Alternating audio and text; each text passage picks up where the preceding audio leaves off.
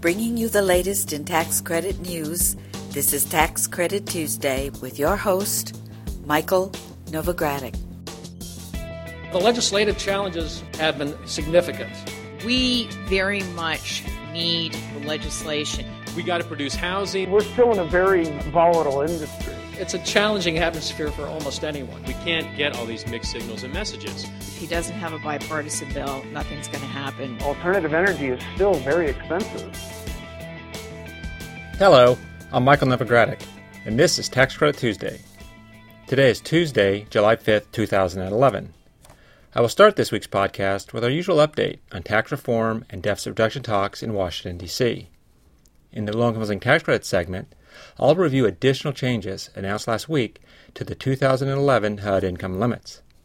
In our renewable energy tax credit discussion, we have several topics to cover.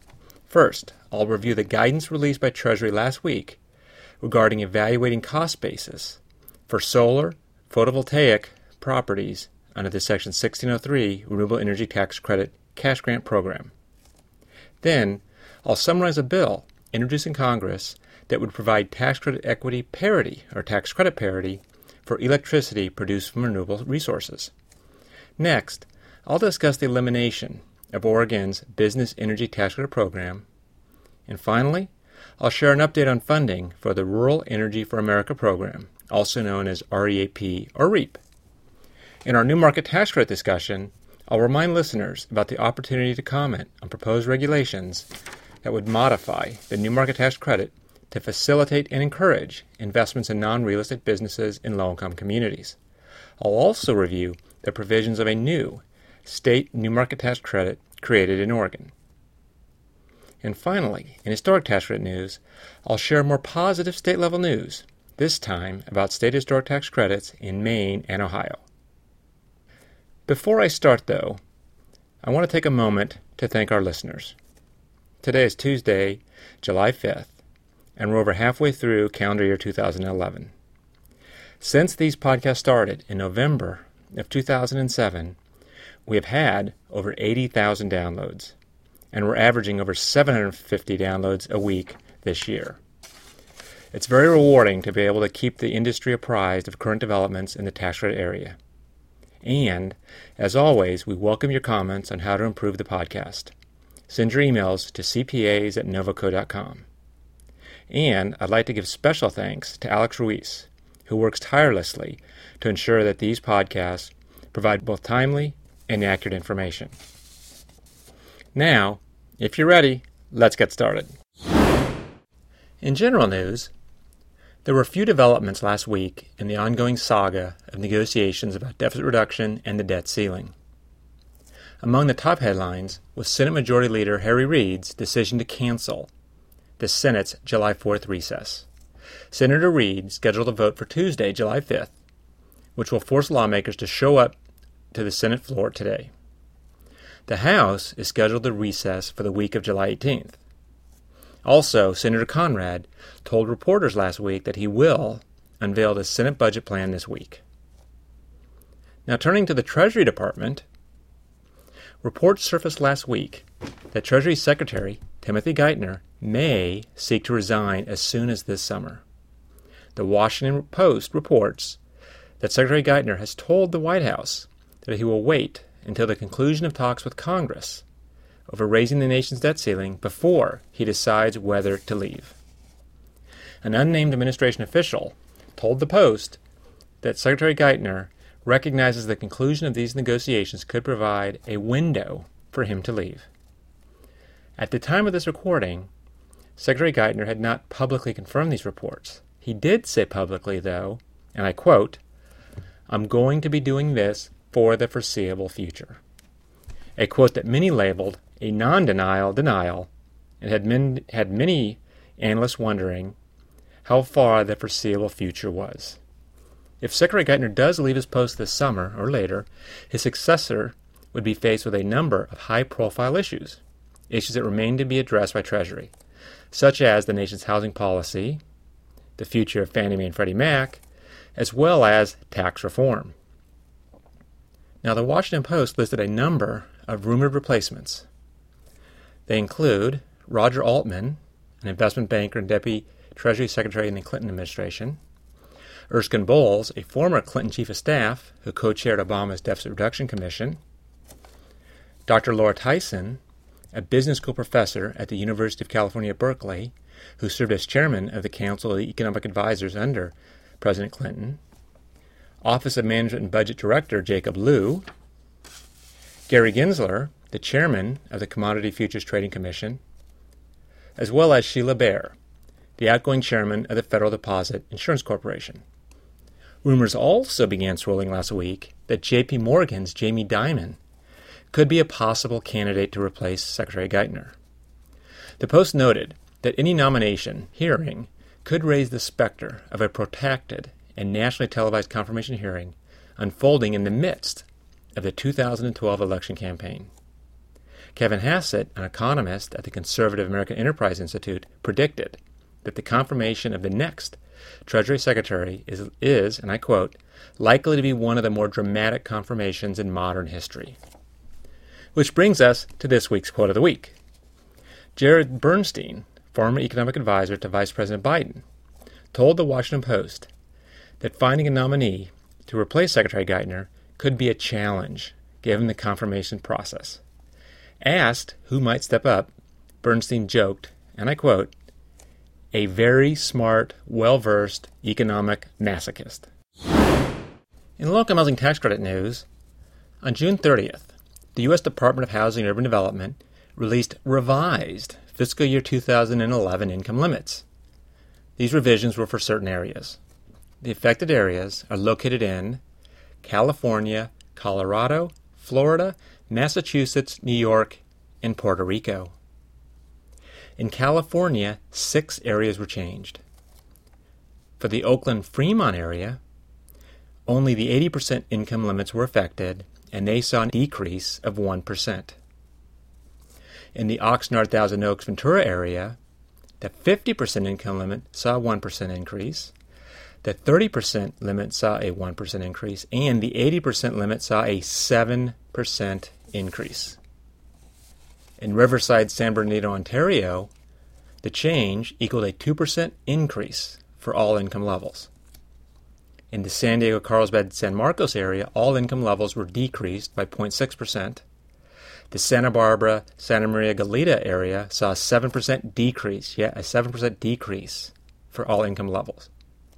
And in Santa Rosa, Petaluma, only the 80% limit was affected, and it saw a 1% decrease. Turning to Colorado, Pitkin County saw a 0.5% decrease for the 80% limit. Turning to Florida, the West Palm Beach, Boca Raton area, all income levels saw a 3% increase, and HUD removed the HERA special income limit. Then in Massachusetts, 2 areas changed. The 80% limit in both Dukes County and Nantucket County experienced a 0.5% decrease. In New York, the 80% limit for the Nassau-Suffolk area saw a 6% increase. In Puerto Rico, 6 areas were changed, 2 of which saw changes of more than 1%. Arecibo saw a 3% increase for all income levels, and the Yacao area experienced a 2% increase for all income levels. Now, at the time of this recording, HUD had not said why these limits were updated, but Novogradac & Company is researching the subject. We will report additional information in future podcasts and in the Journal of Tax Credits. In the meantime, listeners should note that updates are currently being made to the rent and income limit calculator to reflect these changes. And if you have any questions about these changes or about the 2011 income limits in general, I encourage you to call my partner, Jim Kroger, in our San Francisco office. Now, Novogradac & Company has been urging HUD and Treasury to develop rules to simplify the overly burdensome calculation of income and rent levels for tax credit properties. These announced changes by HUD simply further reflect just how burdensome these calculations truly are. In renewable energy tax credit news, on Thursday, June 30th, the Treasury Department issued guidance for evaluating cost bases for solar photovoltaic properties under the Section 1603 Renewable Energy Tax Credit Cash Grant Exchange Program.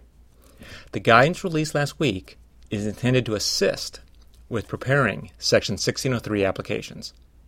The review of applications for payment under this Section 1603 program includes a determination as to whether the applicant has properly represented and calculated its cost basis. As such, the guidance outlines the process and principles that Treasury uses to evaluate basis. Treasury discusses the steps that reviewers take when scrutinizing basis, as well as the benchmarks that are used by the review team for solar PV cost basis. In the guidance, Treasury also discusses fair market value at some length. The document says that the review team does not prepare appraisals for energy property. Rather, the review team evaluates appraisals provided by applicants and prepared by independent, certified appraisers with expertise in solar PV properties. Treasury then goes on in the memo to describe the three broad and interrelated methods that are used in valuation efforts: the cost approach, market approach, and income approach. Now, if you have questions about the new guidance regarding the Section 1603 program, please contact my accounting partner, Stephen Tracy, at 415-356-8000.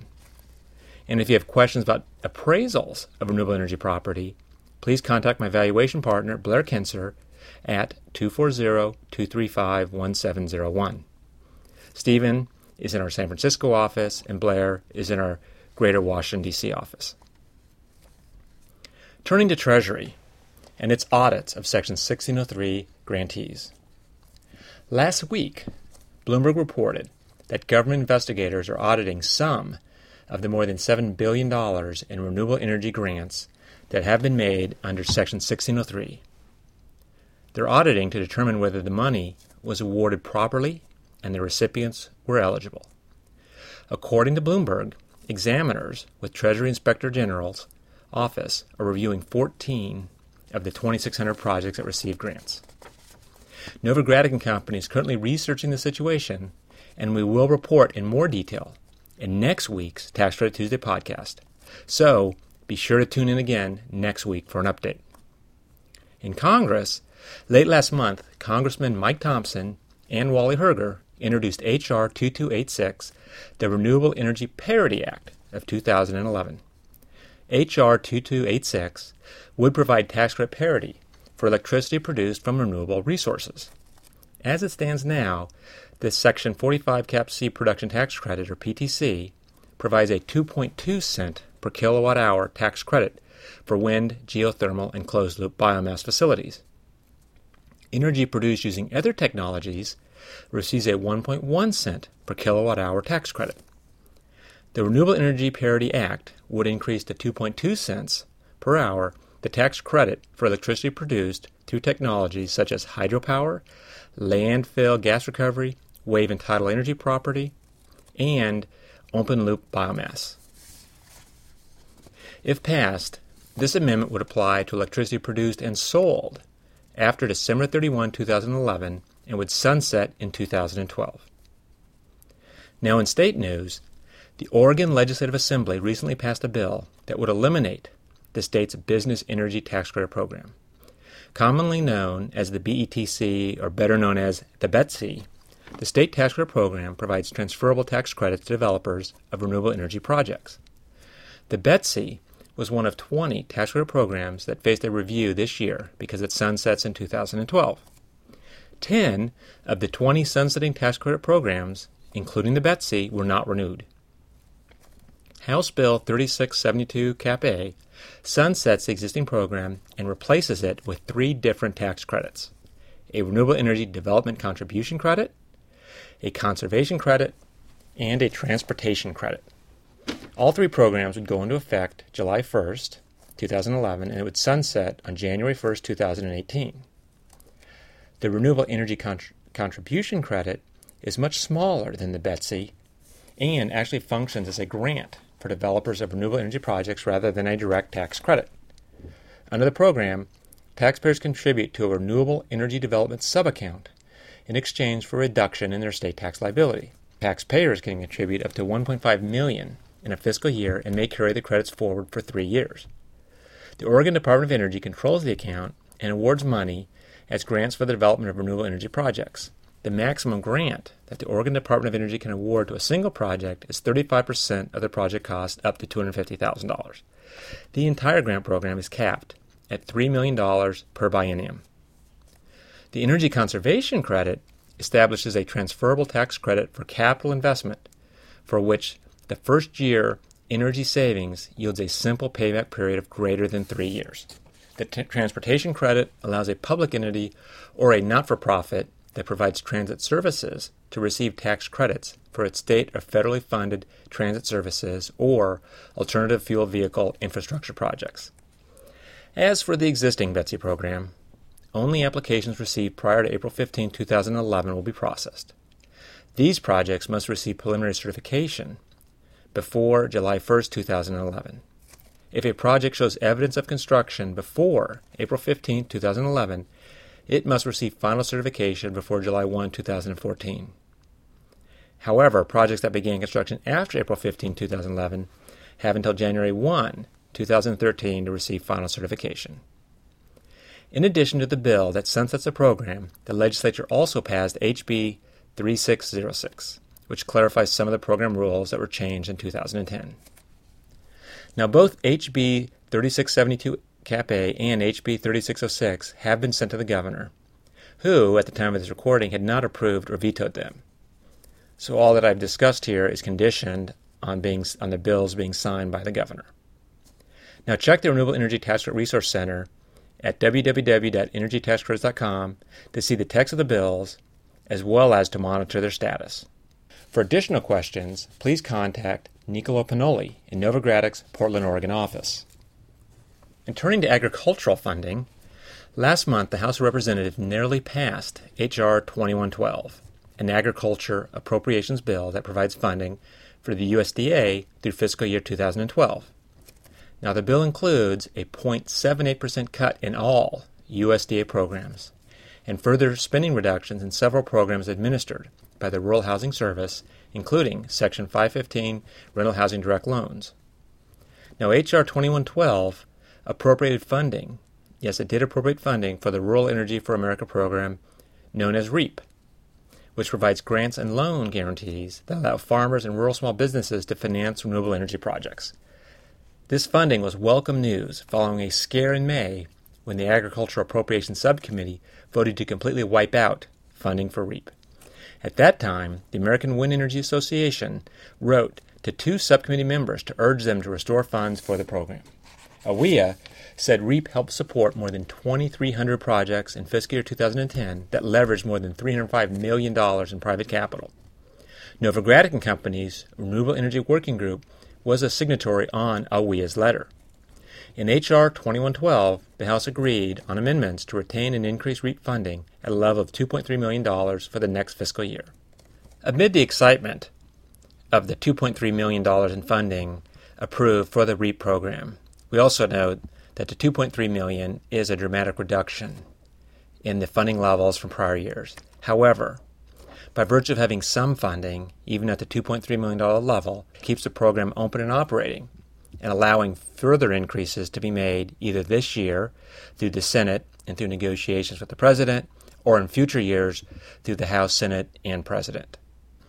For information about joining the Novogradac Renewable Energy Tax Credit Working Group, please call my partner, Tony Grapponi, at 617-330-1920. In New Market Tax Credit news, as listeners will recall, last month the Internal Revenue Service released proposed regulations that would modify the New Markets Tax Credit to facilitate and encourage investments in non-real estate businesses in low-income communities. The proposed regulations would allow a CDE that makes a qualified low-income community investment involving a non-real estate business to invest certain returns of capital from those investments in unrelated certified CDFIs at various points during the 7-year credit period. The CDE's reinvestment of returned capital in certified CDFIs would be considered to meet the reinvestment requirements of the New Market Tax Credit Program. The IRS will accept public comments until September 8th on the proposed rules, as well as other potential changes designed to promote greater investment in non-real estate operating businesses. I discussed the proposed changes in detail in the July issue of the Novogradac Journal of Tax Credits. To read that discussion, which includes comments about the proposals directly from Julie Hanlon Bolton at the IRS, simply go to www.novoco.com/journal. The New Market Tax Credit Working Group is currently reviewing the newly released guidance and will be submitting comments to the IRS and Treasury regarding the request for comments. For more information about the New Market Tax Credit Working Group, contact my partner Brad Elphick in our Atlanta, Georgia office. And looking to Oregon again, the Oregon legislature recently passed Senate Bill 817, which creates a tax credit for investments in low-income communities. The proposal is based on the federal New Market Tax Credit, although State Representative Jules Bailey of Portland told the Statesman Journal last week that he believed Oregon lawmakers had, quote, created a program that is better than the federal program, close quote. SB 817 creates the Low-Income Community Jobs Initiative, a program that provides a tax credit against income and corporate excise taxes equal to 39% of the cost of a qualified equity investment. Investors receive the credits during a 7-year period. They receive no credits in the first 2 years, then a 7% credit in year 3, and 8% credits in years 4 through 7. The credit applies to qualified investments made between July 1, 2012 and June 30, 2016. At the time of this recording, SB 817 had been sent to the governor for his signature. Novogradac & Company is currently gathering information about the new state tax credit and will cover it in more detail in an upcoming issue of the Novogradac Journal of Tax Credits. And if you're not already a subscriber to the journal, I do invite you to request a sample copy and see the range and depth of tax credit information it provides each month. For your free sample copy, send an email to cpas@novoco.com or call 415-356-7960. In historic tax credit news, turning to the state level, the Ohio General Assembly passed the renewal of the Ohio Historic Preservation Tax Credit, and Governor Kasich signed the bill into law on June 29th. The tax credit was extended at $60 million per year in perpetuity. The bill that extended the program also requires cost-benefit analysis of applicant projects. It permits, rather than requires, the Ohio Department of Development to rescind applicants that have failed to move forward in 18 months. It allows projects to be completed in phases.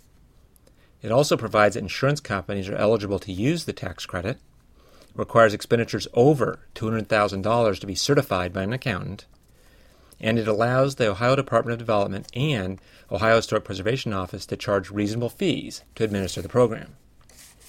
If you have any questions about the Ohio Historic Preservation Tax Credit, I encourage you to call my partners, Renee Beaver or Tom Boscia, in our Cleveland, Ohio office. And then going east to Maine, a bill that would do away with the sunset date for Maine's Historic Preservation Tax Credit passed the state Senate last week. The credit was slated to expire at the end of 2013, but the bill removes the sunset date and requires the Maine Historic Preservation Commission to periodically analyze the use of the tax credits. The commission will report to the legislature beginning in 2013 and every 4 years thereafter. Since the program's creation in 2008, 26 historic commercial projects have been developed with the tax credit, resulting in a total investment of $138 million in Maine. This according to the group Maine Preservation. This organization released a report in April called The Economic and Fiscal Impact on Maine of Historic Preservation and the State Historic Preservation Tax Credit. The report said the removal of the program's sunset date will stabilize the investment pipeline for future projects. The tax credit program is responsible for creating approximately 595 jobs in Maine each year, this according to the report. Copies of that report and legislation are available online at www.historictaxcredits.com. Well, that brings me to the end of this week's report. Please join me again next week for another Tax Credit Tuesday. This is Michael Novogradac, and I'll be back next Tuesday. Thanks for listening. This weekly podcast has been brought to you by Novogradac & Company, LLP. Archived discussions are available online at www.novoco.com/podcast or by subscribing to the Novogradac Report on tax credits in iTunes. Novogradac & Company, LLP is a national certified public accounting and consulting firm with 13 offices nationwide. Learn more about our professional services at www.novaco.com.